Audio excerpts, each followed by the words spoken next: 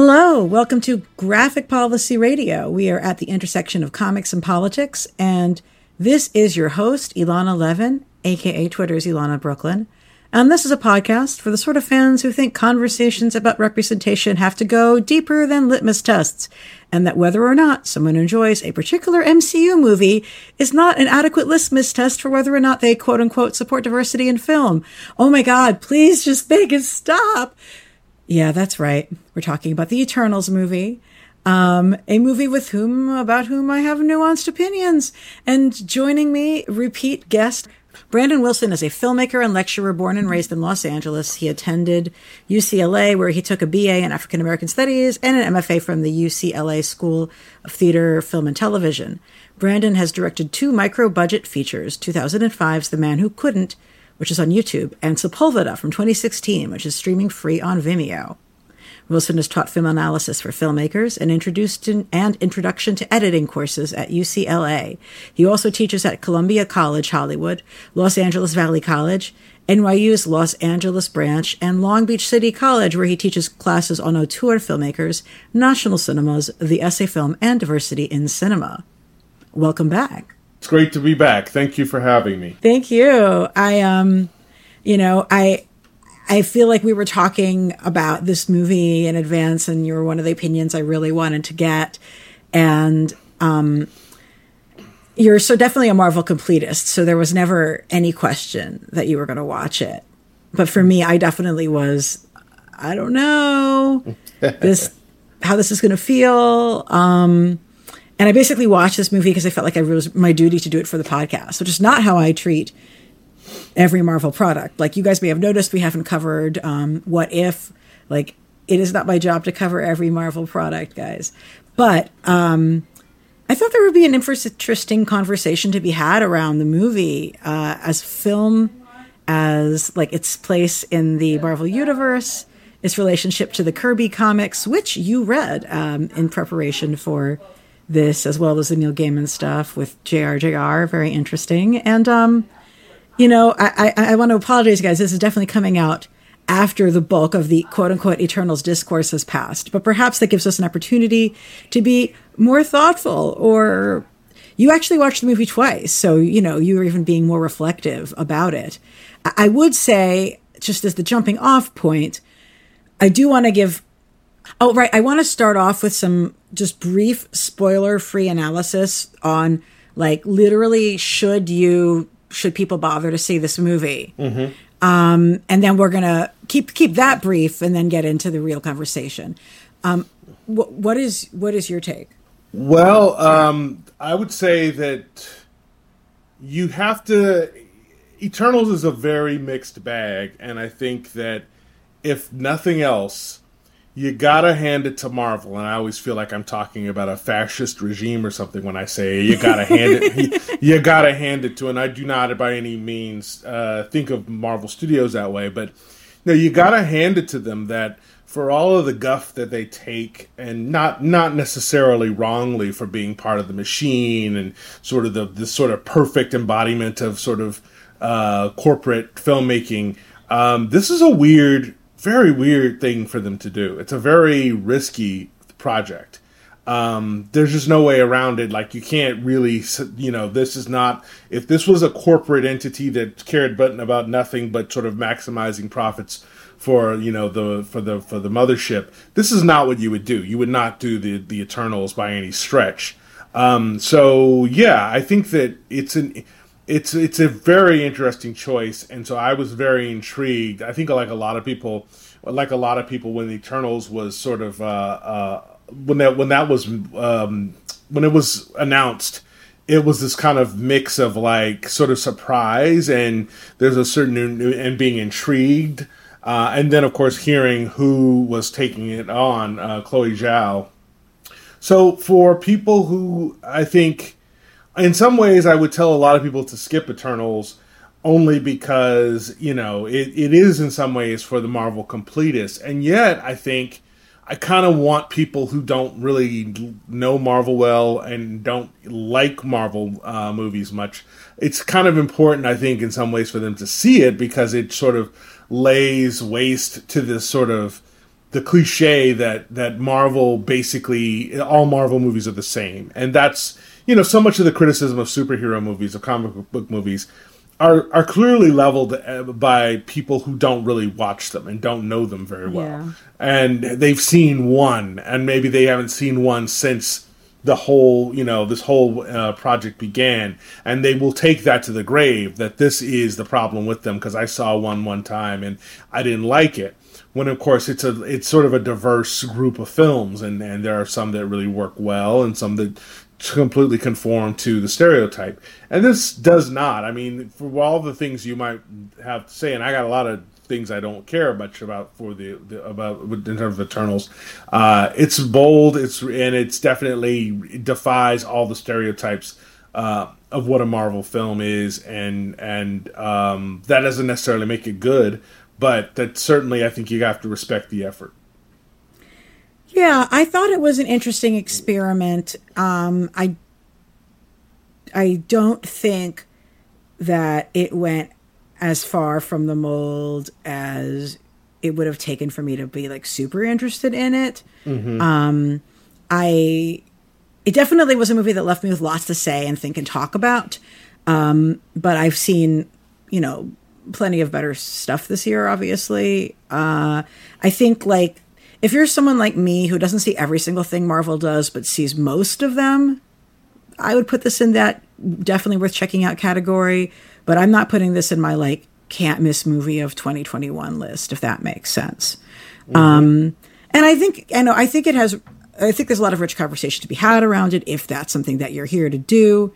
Mm-hmm. And if you, like me, are coming at this as a huge Kirby fan, this is not doing the same things as him, but it's not like spitting in the memory of his vision. Like, this is not like my problems with like the Mr. Miracle comic series are much more extensive with their treatment of Kirby's work than this would be. Like, I don't think this is like, this movie is not doing the same things Kirby was trying to do, really, but it's also not like trying to destroy his premises or belief systems or anything. So like, that's okay. And there's a couple of moments in it that have some like real Kirby to them, but this is definitely a different, I mean, guys, look at the art direction, right? Like, this is not the same boat, but there is a moment in this movie where there's a giant ass hand and a crazy space hat coming out of the ocean. And that's Kirby, if you have ever seen it. Yes. So from here on, 100% spoilers 100% of the time. And I guess I will start with so you did enjoy the movie. Would that be fair to say? I saw the movie the first time by myself, and I largely liked it. I thought it was a little slow in parts, and it felt a little long. Then I had to go a second time, taking my wife and my young child, to see it, and at a drive-in, I should add. And I enjoyed it a lot less, and it might be that it just doesn't hold up well to a second viewing. It might be that my wife was not enjoying it and really could not take a lot of the screenplay, and that the dialogue was weak. Or just, it just wasn't. And also, I think the drive-in is not perhaps the most optimal place for a film like this to see it. So I'm going. I don't. MCU films, only a few would I really call outright bad. I have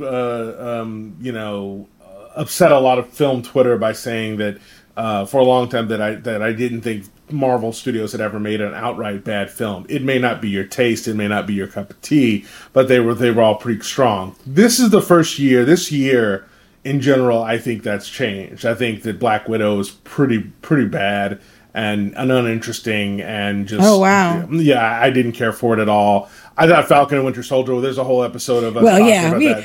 We talked about why that was terrible. Folks, go back and listen to that. Yeah, that one's outright terrible. Black Widow, I get that some people enjoy it, find something out of it, get something out of it. I don't really see anyone gets anything out of Falcon and Winter Soldier. And I think it, raises the question that perhaps Marvel has begun to overextend itself, and that, there's just too much going on. They've, a lot of the first class, the sort of first wave of folks have departed. with Disney, now that they're expanding into Disney Plus series, I do sort of find myself wondering if this is, the whole thing is, the formula is sort of weakened because it's just spread too thin. And, they're trying to sort of do new things, and that's great, but the new things have to work. And I'm really finding this year that a lot of their movies and TV shows are very hit or miss for me right now. And I used to be all in. Yeah. Yeah. I mean, one thing that I'm really seeing is an interesting phenomenon. I have a lot of friends who during this COVID period really got into MCU stuff, which they hadn't really been following much before. Mm-hmm. And so I've been having this thing where, on the one hand, like all of the sort of Marvel nerds who certainly came at it from comics and have been following things from early on, we're at a moment where we're like really tired of the same old, and have maybe holding things to higher standards than we have had before. Mm-hmm. Meanwhile, there's like this wave of new people from whom I know, a lot of whom are women, who are just coming into this and have a lot of energy towards it and are really excited about it, and often excited about it in really interesting ways that I hadn't necessarily even foreseen, if you know what I mean. Mm-hmm. And so, like, you have half this, I mean, this is probably not 50-50, but you have a chunk of the viewership who are like, okay, guys, please tell me there'll be no more sky anuses, and like, you need to make stuff up again. I'm tired of like, actually the villain is right, but he's going about it badly. Like, all of these sort of tropes are played out. Right. Meanwhile, I have some friends who are newer and finding some really interesting things to say about the movies that they're watching, including ones that I'm a little bit bored of talking about or seeking out things. A good friend of mine, my friend who I went to see this movie with, Rena, she wanted to see Eternals because she loves Camille Najani. Mm-hmm. And she also loved the Loki show.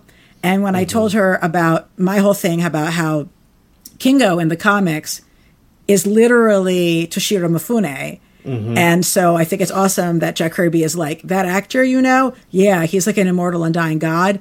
My friend went into this whole thing. She's like, oh my God, I think that's such a cool idea. Bollywood in some ways is like, it would be like the 2021 sort of film from other places that people in America are like excited to see. So it makes sense to transpose that there. And like, she was just all about being excited to watch this movie for Kingo, which is hilarious because like so many people have been saying before the movie, like, nobody cares about them. Like, actually, Camille Najani's got a fuck ton of fans, Right.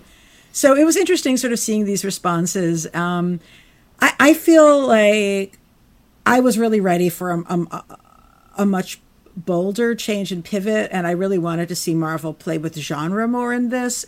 I felt like this movie was a lot of different genres without committing to them. Like halfway, like more than halfway done, I'm like, oh, is this supposed to be a whodunit? Because there's literally no tension. Right. I'm like, that would have been cool and have it be a whodunit, but I guess it's not. But, all appreciation to the lack of sky anus and to some of the inversions being different from what we've seen before. Mm-hmm. And, introducing a whole team of people at the same time is really fucking hard. You can only do so much. And she did produce some characters who I'm interested in. I mean, one thing that I will say that really struck me is the characters that Jack Kirby created that he clearly spent the most time and care and love on, like Cersei and, I would say especially Cersei, is not well served. And Thena, frankly, in some ways, is not well served by the movie. Like, not that well served the movie, but I think the comics versions are more interesting. Yes. But the characters that Kirby just kind of did like a very brief one-off about and didn't really go deep into definitely benefited from the movie. Yes. Like, I love Marguerite. I love Druig. They're super interesting. Right. And then the characters that came after him, like Gilgamesh, I actually don't have as much familiarity with.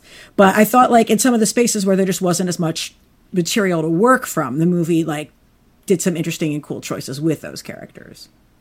Yeah, I completely agree. I think that the sort of, the sort of A-list Eternals, the ones who, clearly are sort of the leads in the original Kirby, it is interesting how much they were sort of sidelined by the story or just kind of blanded out a little bit and just not as interesting.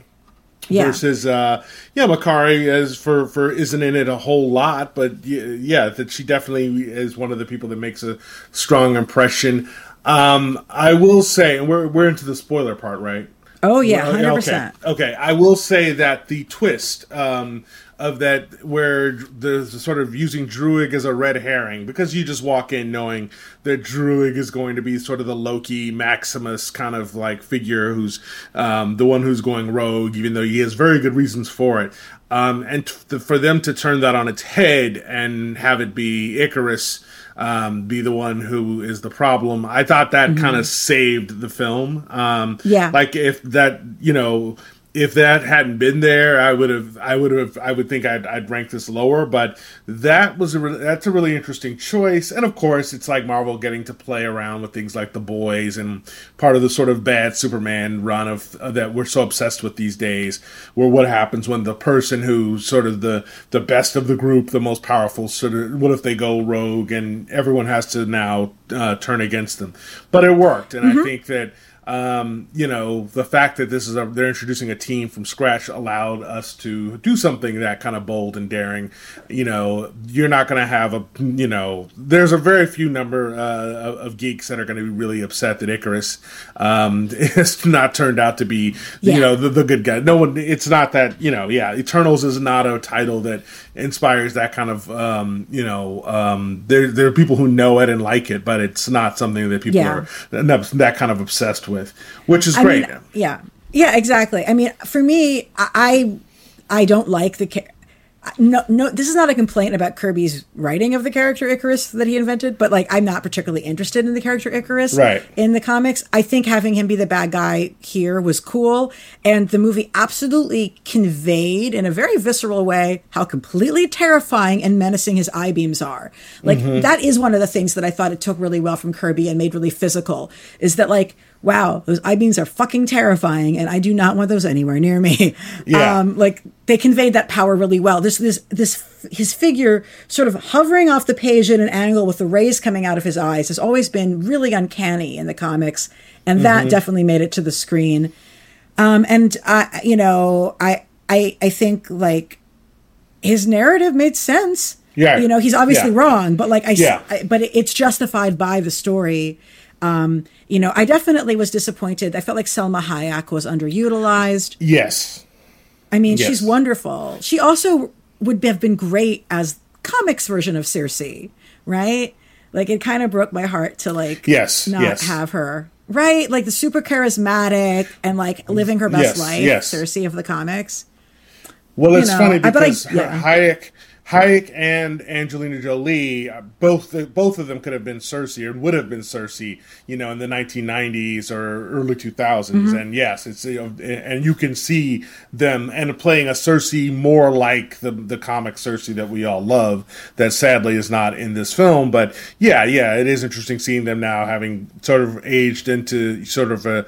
The next sort of tier of the group. But Ajax, unfortunately, it's great that we have this, 50-something Latina Arab woman in charge, but then it dawned on me very early on or a while ago that she's clearly not been very much of the film, just from the lack of there's not a diversity of scenes of her in it, and even her character, I thought, like her powers, I thought there was a lot of missed opportunity. I mean, yes, she's a healer, and I felt they leaned a little too much into sort of the Earth Mother thing, which it just I think it could have been a little more interesting than that. I mean, if she can heal, then that means that she can do organic matter what Circe can do to inorganic matter, and that has a lot of very potentially cool / horrifying implications. And I would have liked to have seen her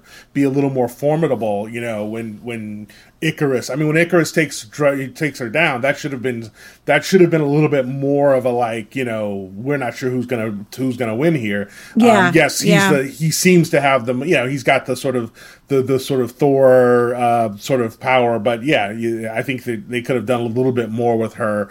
It's too bad. Although as I the second time I'm watching this, I'm realizing that there's a chance we'll see all these people, even the ones who died again, because they're and you know how Marvel Studios loves to bring people back, but it's not really them. It's like another version. It's another, it's them, but it's not them. It's the person you saw is dead, but this is another copy of them. This is another timeline version. So I'm sure we will hopefully get to see some of these. I have no idea what their plan is here. Clearly, there's going to be.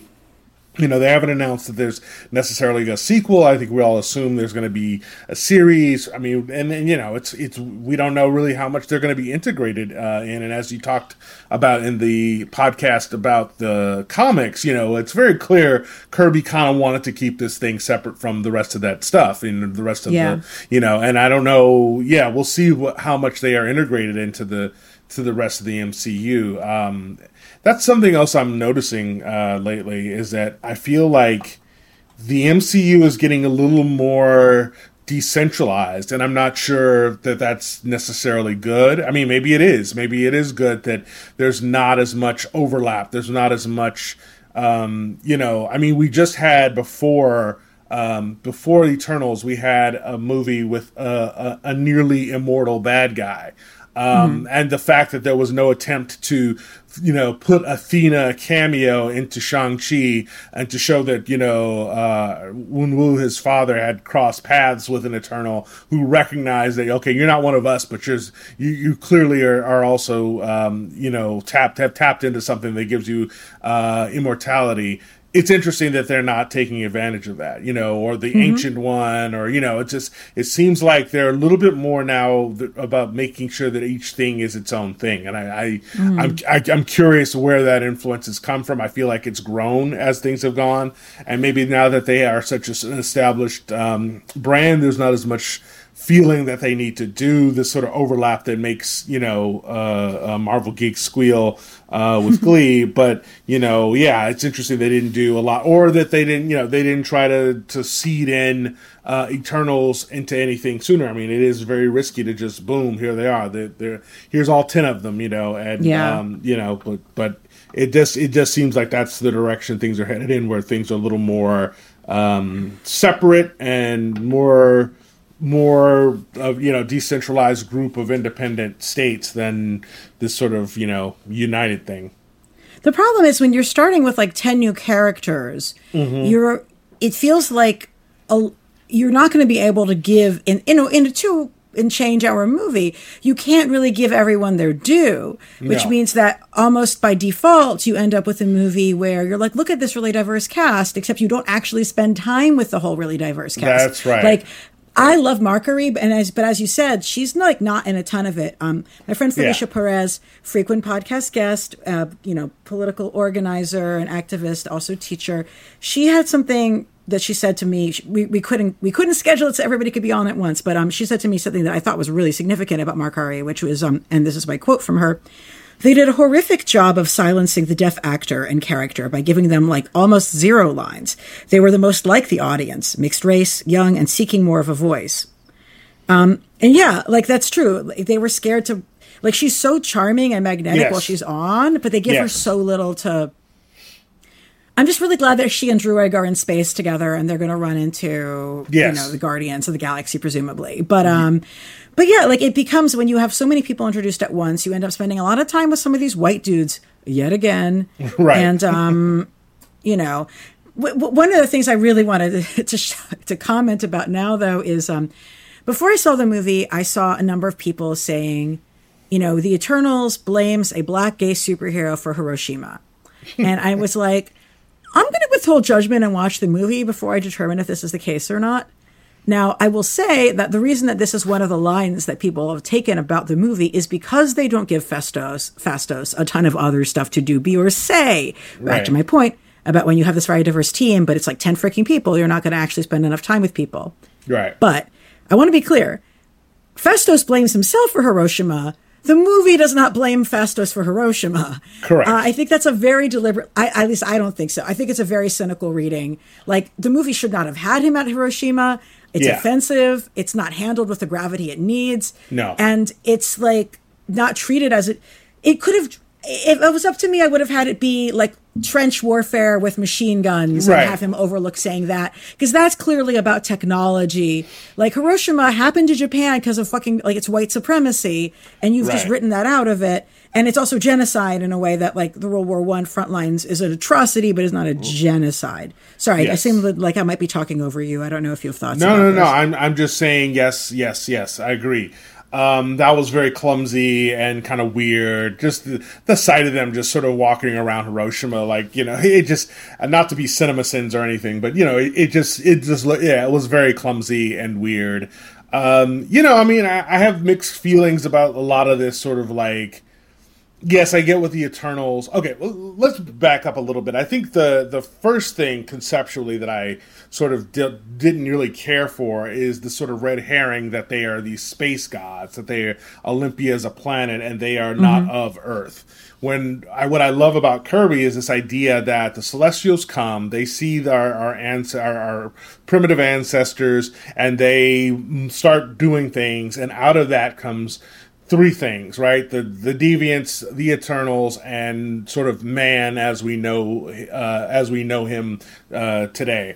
The idea that they're interconnected, and I miss that. I miss the fact that these are three, that the Eternals are of Earth. You know, they're half alien, but they're not completely removed, and that's gone from the film. You know, the idea that, and the deviants, of course, you know, have being changed and not giving them a society and a sort of thing. You know, getting rid of the whole history, reducing them to just sort of these sort of you know, beasts essentially that have to be wiped out. It's a real loss, and makes the film. It could have been just so much more complex and interesting, and you know, it's simpler and easier. And even though it turns out to be a red herring that Olympia doesn't exist, and I don't know if it's just that they're tired of creating these sort of cities, you know, the Golden City in Wakanda or Atalan or what, and maybe they're tired of that. They didn't want to have an Eternals city.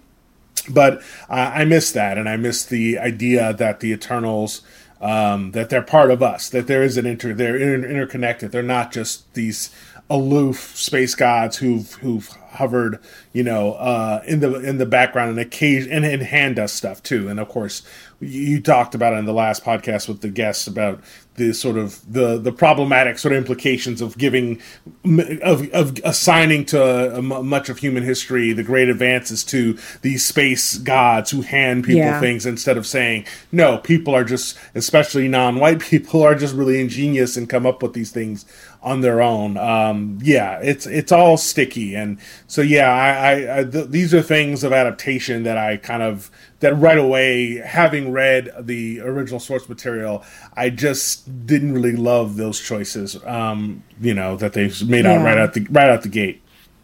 Yeah, I think that the movie didn't really resolve any of the potential ickiness about it, but it didn't make it any worse, at least. That said, one thing that folks really did tell me was that they appreciated, you know, seeing places like the Hanging Gardens of Babylon and, you know, like big metropolises of like you know, conquest of like genocide of, you know, of Latin America, like seeing that brought to life on screen, which we hadn't really seen in that way before, was really powerful for a lot of folks. And I thought they were beautiful. So to the extent that it's something to like even show those spaces and fantasies, that is kind of cool.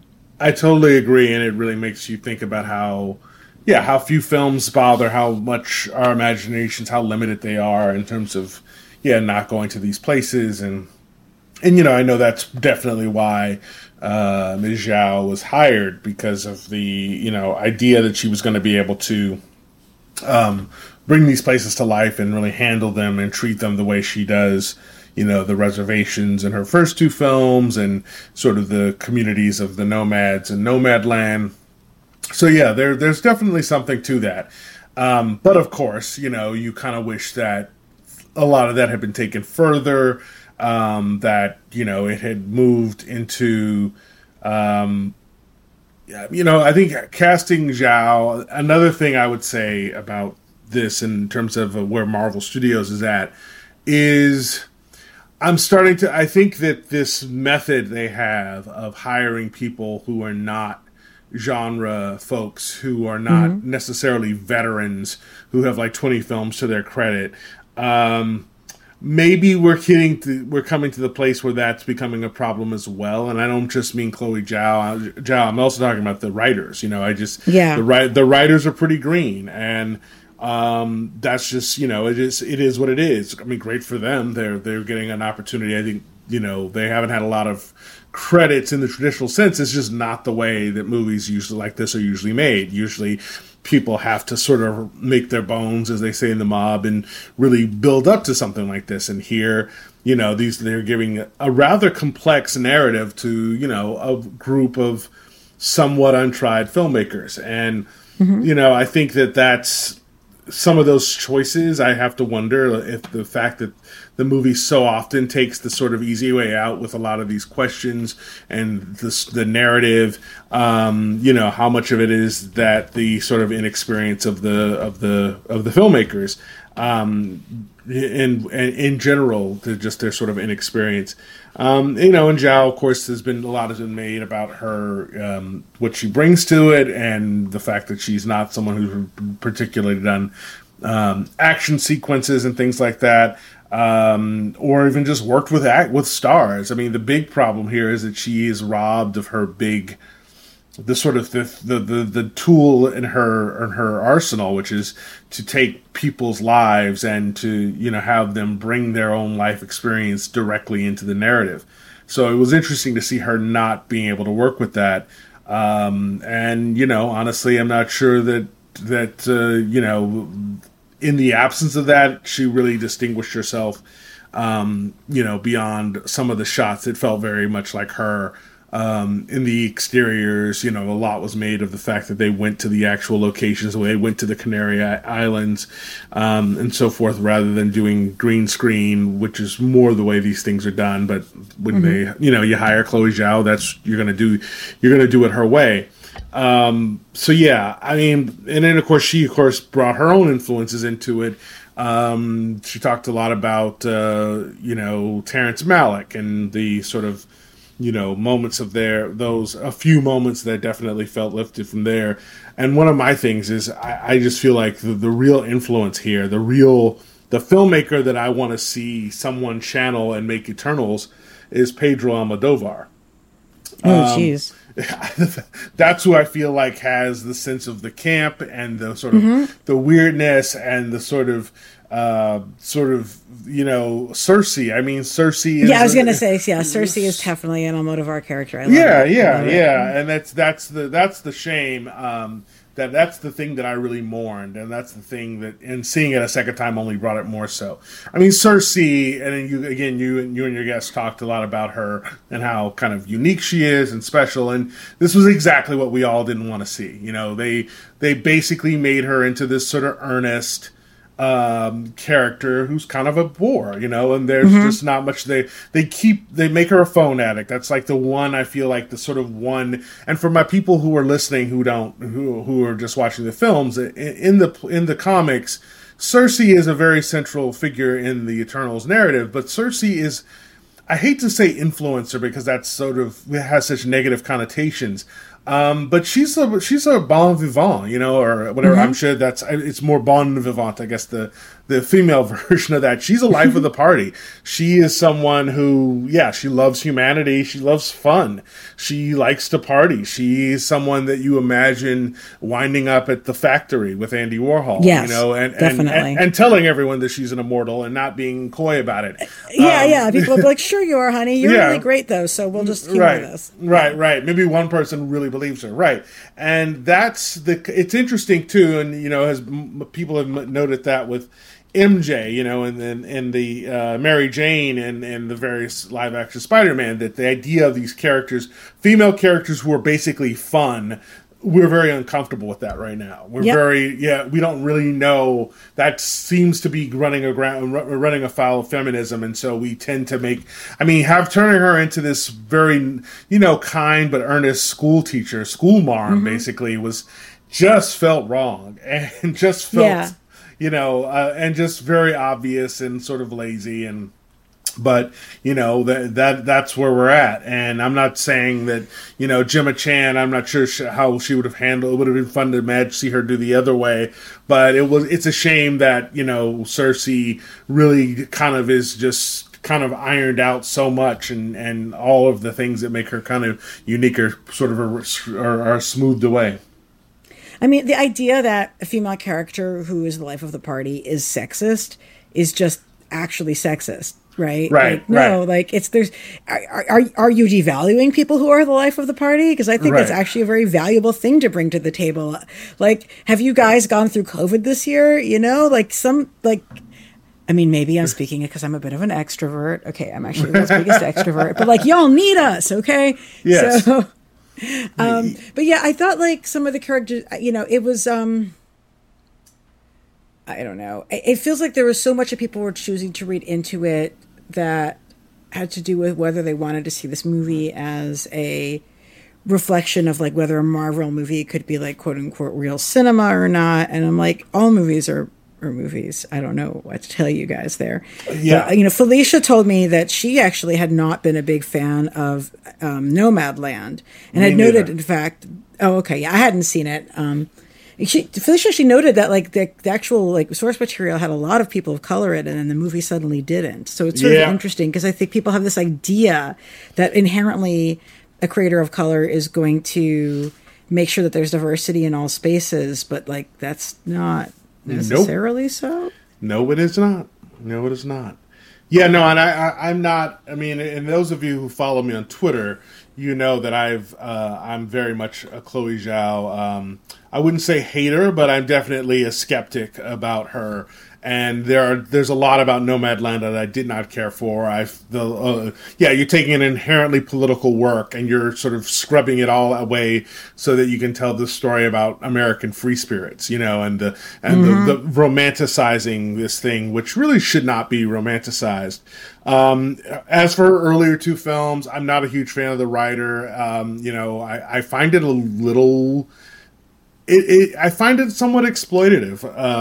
The writer, I'll just say it. I know that I'm in the minority here, and I know a lot of people were big fans of it. But the way that people who are disabled and who have suffered traumas, the way that they're showcased, and the way that that's sort of milked for emotion, just really makes me uncomfortable. And. So yeah, there's a lot about her that I'm personally, and I wanted to sort of check that at the door and just sort of give this movie a chance. And again, I don't think it's a terrible film. I just think that the inexperience of the filmmakers was very evident for me in terms of just very soft choices, just not strong ones, and keeping this a little too long. I think that maybe. Everyone was just given a latitude that maybe they needed to have reined in a little bit, and to make choices, to not be put in a position where they're introducing not just 10 characters, but this whole new cosmology or origin story. So, it has to be said that Chloe Zhao's really kind of put, as much as she fought for the position and for the job and really wanted it, this is a really it's not a really enviable position for a relatively young filmmaker, even one very successful, to be in, to have to introduce such a huge new element to the Marvel Universe in just one film, 10 characters in this whole new origin story. It's tough, and it's difficult. Also, she wasn't able to use a lot of her the team that she's used to. Specifically, I believe his name is Joshua James Richards, who last I heard was not just her cinematographer but also her boyfriend. It's very clear, that they go back together to NYU, and it's very clear that Marvel was like, yeah, no, thank you, and they gave her Ben Davis, I believe it is. Let me verify that. Ben Davis is the sort of house DP has become the house DP Ben Davis from London. He's sort of the house DP for Marvel. I think he shot Stardust, and he shot Layer Cake way back when, probably was like his first thing he did. Oh, really? Yeah, and so he's sort of the house DP, and you'll notice that he shoots a lot of first films and then doesn't do the sequels, or he doesn't have a track record of being asked back by the director. So, like, he did the first Guardians, but not the second. He did Age of Ultron, but he didn't do the first one, and of course, he didn't go on to do any more. He did Doctor Strange and Captain Marvel, but he's not doing either sequel. So, it kind of feels like he's the guy they bring in because they know, look, he's not going to get nominated for an Oscar, but he knows what we want. And, I think it's too bad that she wasn't able to sort of work more with sort of her team. And of course, she edits her own stuff, and she didn't do that here. She had editors, one of whom was Dylan Titchener, who I can't remember if Dylan Titchener used to work with Paul Thomas Anderson or Wes Anderson, but one of the Andersons. So, it's definitely a test in some ways for her to sort of do her thing without her usual method and without her usual collaborators. So, yeah. And listeners, by the way, there's a reason why this episode is coming to you super late. There's several reasons, but one of them is I was having tech issues. So this is me and Brandon doing a second recording session because I really loved our conversation and just wanted to close it out. But yeah, I felt like people really, from watching the trailers, everybody wanted to talk about how awful the cinematography was. And I was just so entertained because I was kind of like, now you realize this? Like, it doesn't seem to be any more egregious than most. And right. I don't know. Did you feel like it was just pretty bog standard?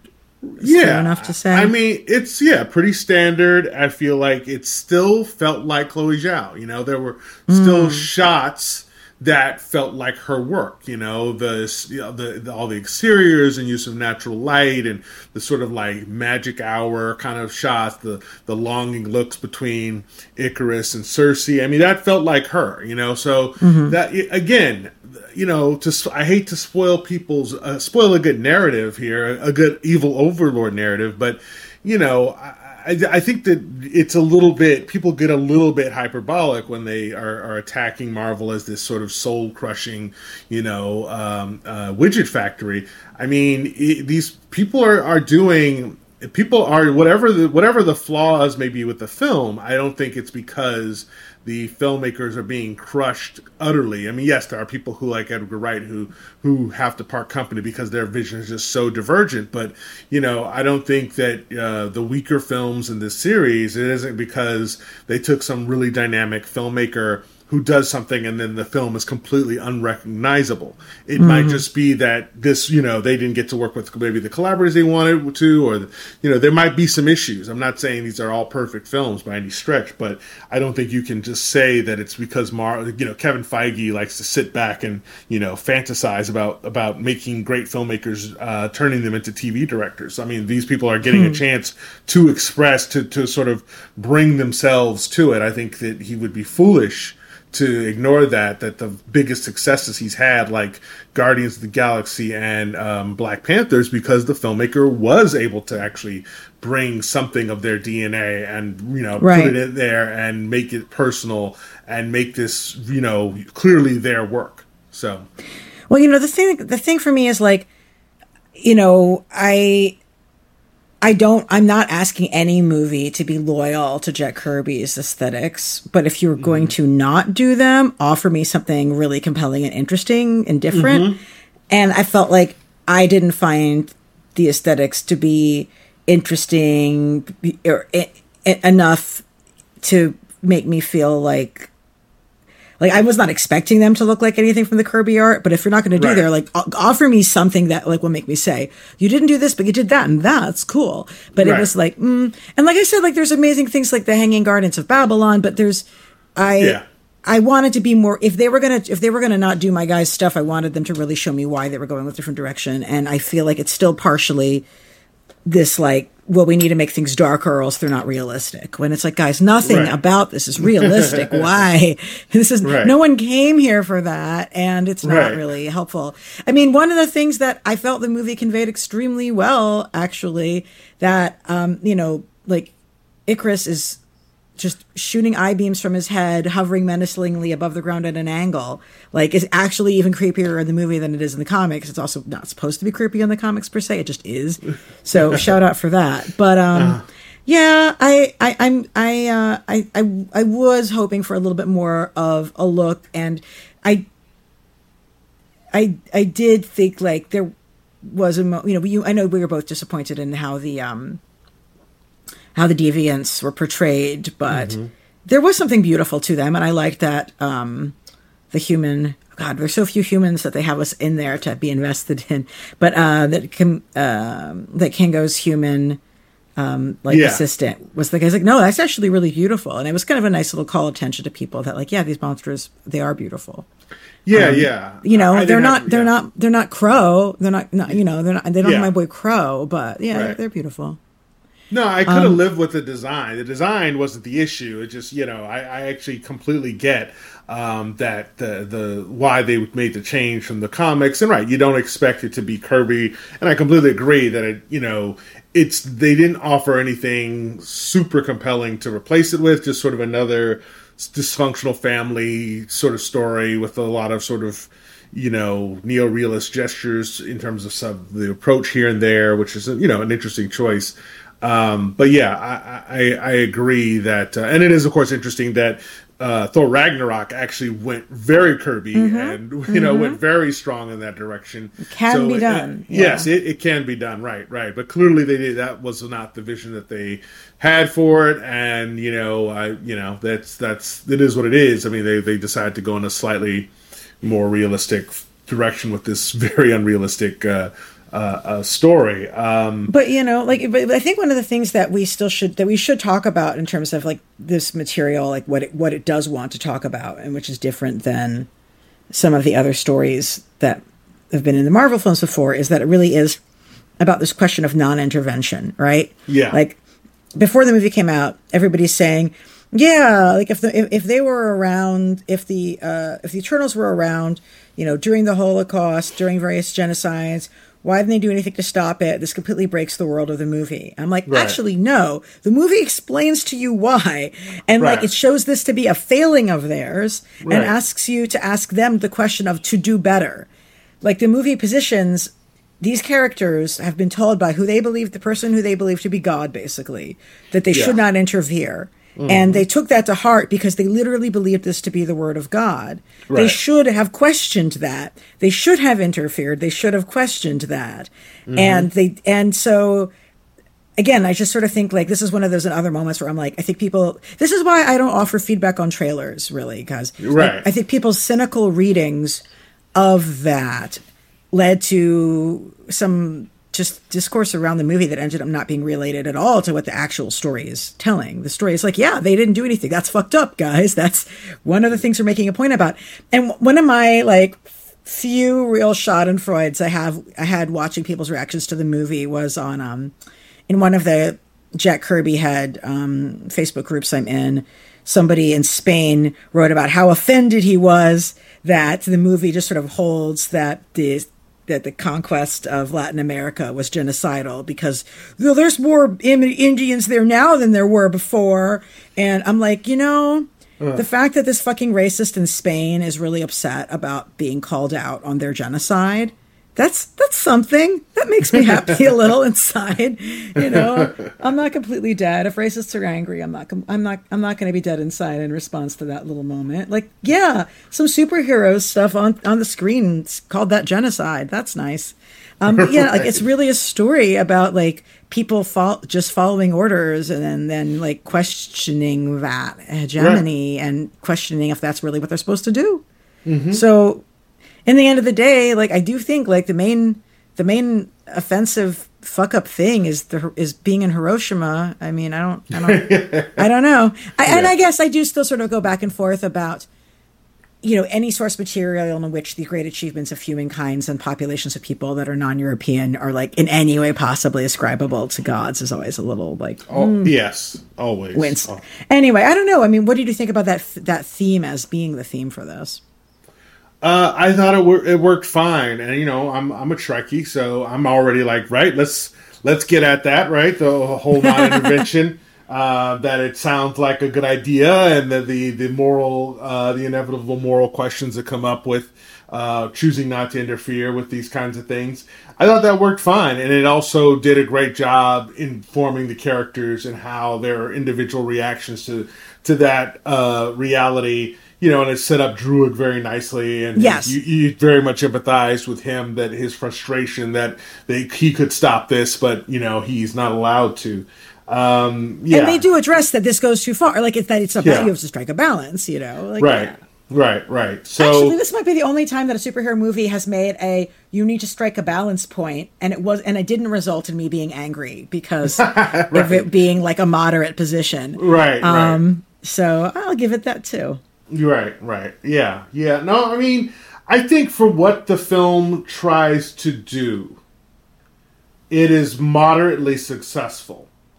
I think, however, you can't know this material without realizing that it could have gone further and been bigger, and just, and I feel a certain amount of conservatism coming from Marvel lately, where they don't want to, it's like they feel like, okay, we snapped away half of existence, we delivered on this conclusion, and I think there very clearly is some fear, at HQ about, the inner circle, like how do you move forward, when I think a lot of people took Endgame to be the end. Like, okay, great. No more Chris Evans, no more Robert Downey Jr. Well, that was fun. Let's move on. And I think that there's a feeling that they don't want to really alienate the casual viewer with a lot of, backstory at this point. And it's like, let's keep them coming. Let's give them something new, which again, you got to give it to the Marvel Studios that they this is not a corporate kind of decision to make a movie like this. But yeah, I think that the desire to sort of make something that's not too out there, that's not too challenging, is kind of just making them sort of keep to the middle of the road slightly. With their ideas. I mean, not in everything, of course, but I definitely feel with Eternals there was definitely clearly let's not make it too weird. Let's not make it too out there. I'm really surprised and a little disappointed that we didn't get into this explaining why certain people get exposed to gamma radiation and they become the Hulk rather than dying. Yeah. I mean, because like the Inhumans and the Terrigen Mists, like the Marvel has the bones of that kind of stuff in it that could be used to. That's a good point. Exactly. And that what are the ramifications of this kind of clearly if you got Inhumans and they are out there, they're amongst us. Can they procreate? They certainly can in the comics, but can they procreate with people? On that, of course, and then that leads to a lot of questions. So, I just again, there is sex, albeit briefly, in this, which must be noted for all the people who complain endlessly about the sexlessness. It's like it wasn't sexy, so it was just like, are you just doing this to check a box? Like, please, It does feel a bit like, well, they've been saying this, and maybe Chloe Zhao knows that this is a thing that people say, and so she's like, well, I'm gonna do it, and they're gonna do it, and but yeah, it wasn't the most, I mean, it's about as much as you're gonna get in a PG-13, and it certainly wasn't terribly passionate. And yeah, there's a lot. And of course, having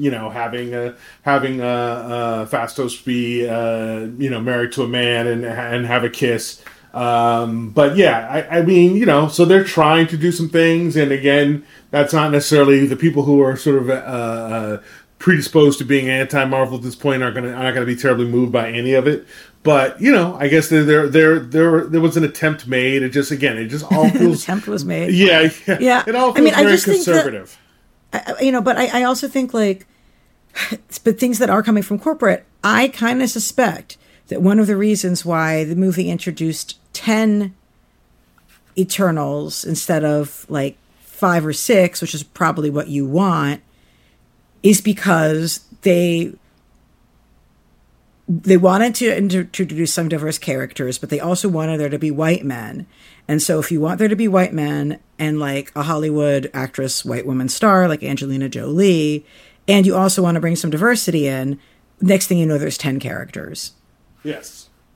And you're killing a lot of people of color. Yeah, exactly. Like, do you know what I mean? Like, I do think that this was like, the cast is large for diversity, but not in a good way. Like, right. the good way would be to just not have as many white men and to have more substantial roles for the characters of color you created. Right. Like, right. Who, and you know, again, a lot of them are quite popular. I feel like as we, you know, said earlier, like, you know, Makari in many ways was kind of one of the breakouts, and, you know, I hope we see more. I mean, it's going to be fun. Yeah, it's going to be her and Druig in Guardians is going to be has potential to be very cool. But you know, like if not, and the actor who plays Druig is fantastic. But like if the cost of like not having an overpacked new team means like we don't have him, we have like, and so there's more interesting work to be done with Gilgamesh instead, like, so be it. You know what I mean? Like, you have to cut something, and maybe you need to cut white men this time, guys. Maybe. What did you think of Angelina Jolie's performance and her whole thing? Yeah, I wasn't thrilled. I mean, you know, look, it's we haven't even seen Angelina Jolie. Like, forget about her entry coming into the Marvel Universe. We just haven't seen her very much. You know, in the last 10 years. And so it was great to just see her on screen. And of course, I mean, she's kind of perfect for someone who's believable as this sort of, you know, not quite of this Earth space goddess. And, you know, she certainly seemed to have some fun. The choice to give her the sort of PTSD, you know, obviously that kind of limited her.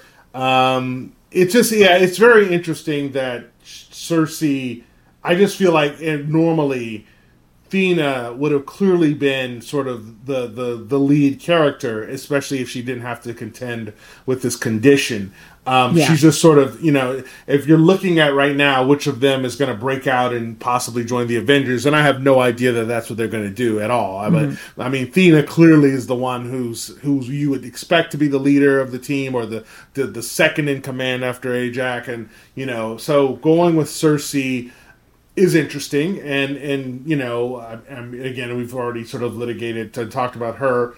And sort of, you know, they instead choose to sort of do the thing with Cersei, where she possibly has a lot more power that she hasn't really tapped, and has the potential to become the most powerful of all of them, etc. So, you know, I think I echo what most people have said about Jolie, is that, you know, it's nice to see her, but it all felt kind of like, you still felt like she wasn't there. Her presence, as well as Salma Hayek's presence, felt like it could have been bigger, and you know, absolutely, like, you know, like if you're gonna have those two, like, please use them, right? But, you know, I like my friend Felicia Perez, who I referenced earlier. She had a great take on Thena, which was that she liked that being the white woman who's the one who's like stuck reliving the trauma of the terrible things she's done. Like, she's like struggling with her memory of the terrible things she's done. She's like, I like that being the white woman character who's carrying that burden. I'm like, yeah, that's a very good point. Right? I'm like, that is interesting. I like it. So is there anything else we want to cover, or you think we got it? Oh, I was going to ask you about the way they're seeding, like, the upcoming Blade stuff. I mean, I'm not a big person for talking about stuff before we know much, but if you have anything you want to talk about for it, go for it.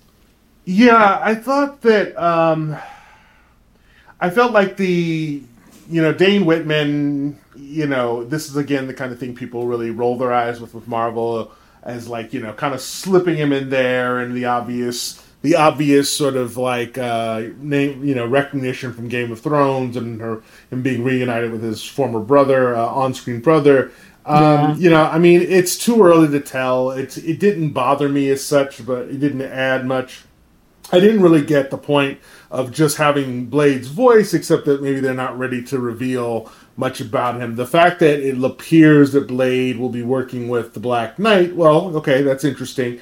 You know, I mean, yeah, it's way too early to tell. I mean, I think Blade's going to be interesting because already people have their knives out no pun intended, because they know this is not going to be what the previous Blade was. This is not going to be R-rated. This is not going to, this is going to be PG-13. This is going to be only go so far. And Blade, Wesley Snipes' Blade is pretty beloved. And, even I admit, even I was very kind of bummed out, because I was kind of always, in my head, Blade was already canon in the MCU.